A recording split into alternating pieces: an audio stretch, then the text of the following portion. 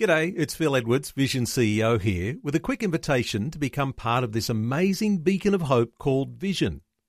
Together we can put our love into action to help people of all kinds build or rebuild their lives on the truth of God. Please consider the part you can play during our upcoming Visionathon appeal, remembering that it's your support that makes Vision possible, including this podcast. Audio on demand from Vision Christian Media. Exploring faith and the future. Neil Johnson and Bible teacher Dr. Kameel Majdali.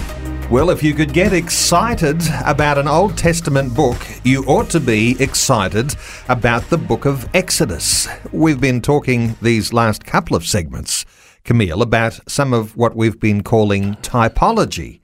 Those things that are imagery that happened in the book of Exodus that are related directly to the life of Jesus. And there's so much typology in Exodus.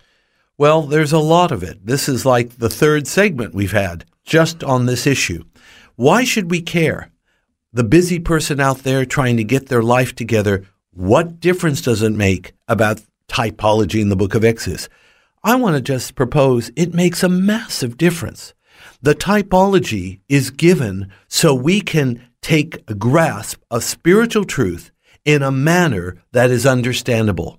Because spiritual truth is technically invisible, because it's spiritual, doesn't make it less valid than the things we see. The fact is, spiritual reality is more potent and enduring than the physical reality.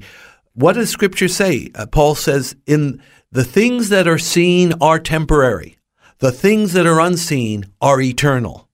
We have to have eternity in mind. If we don't, we are walking into a future that is very bleak. To get this point across, the book of Exodus is about nothing less than salvation itself. To convey that salvation, we have everything from the Passover lamb to the hyssop to the tabernacle. These things are teaching us and priming us to receive the gospel of Christ. We learned about that Christ is actually called our Passover lamb in 1 Corinthians 5 and verse 7. Remember something, Neil. The lamb had to be eaten in the Passover. His blood was used to keep the death angel from touching whoever lived in the house, so they daubed the windows and doors with the blood, but he had to be eaten, and he had to be eaten quickly. Doesn't that remind you of something else? Holy Communion. Take, eat. This is my body. Take, drink. This is my blood. It's not the most, it's very graphic, but this is the essence of salvation. Our Passover lamb that keeps us from going to hell and condemnation has been offered. So when we think of the Passover lamb having been slain, the blood put on the doors and the windows, but there's a whole Passover meal that in itself has meaning for us when we reflect on Christ. Think of the Passover meal. The Jewish people have been observing this for over 3,000 years. Let me tell you the parts I still remember. One part is they've got 3 pieces of unleavened bread, and it's wrapped in one cloth. What imagery does that conjure up, Neil?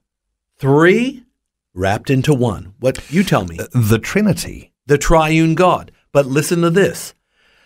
They take the middle piece, they break it, and then they wrap it in cloth and put it away until the 3rd cup. What does that talk about?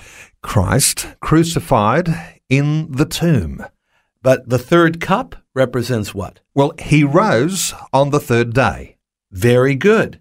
This happens year after year after year. That's why Messianic groups do what is called Christ in the Passover. They don't have to alter anything. They do the same Passover Seder or meal as is always done.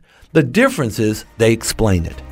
That's what typology does. It explains the mission of Christ in practical terms. That's why we need and love the book of Exodus. Faith and the Future with Neil Johnson and Dr. Kameel Majdali from Teach All Nations. For more from Dr. Majdali, including books and DVDs on prophecy, Bible commentaries, plus today's and other episodes of Faith and the Future, go to vision.org.au. Thanks for taking time to listen to this audio on demand from Vision Christian Media. To find out more about us, go to vision.org.au.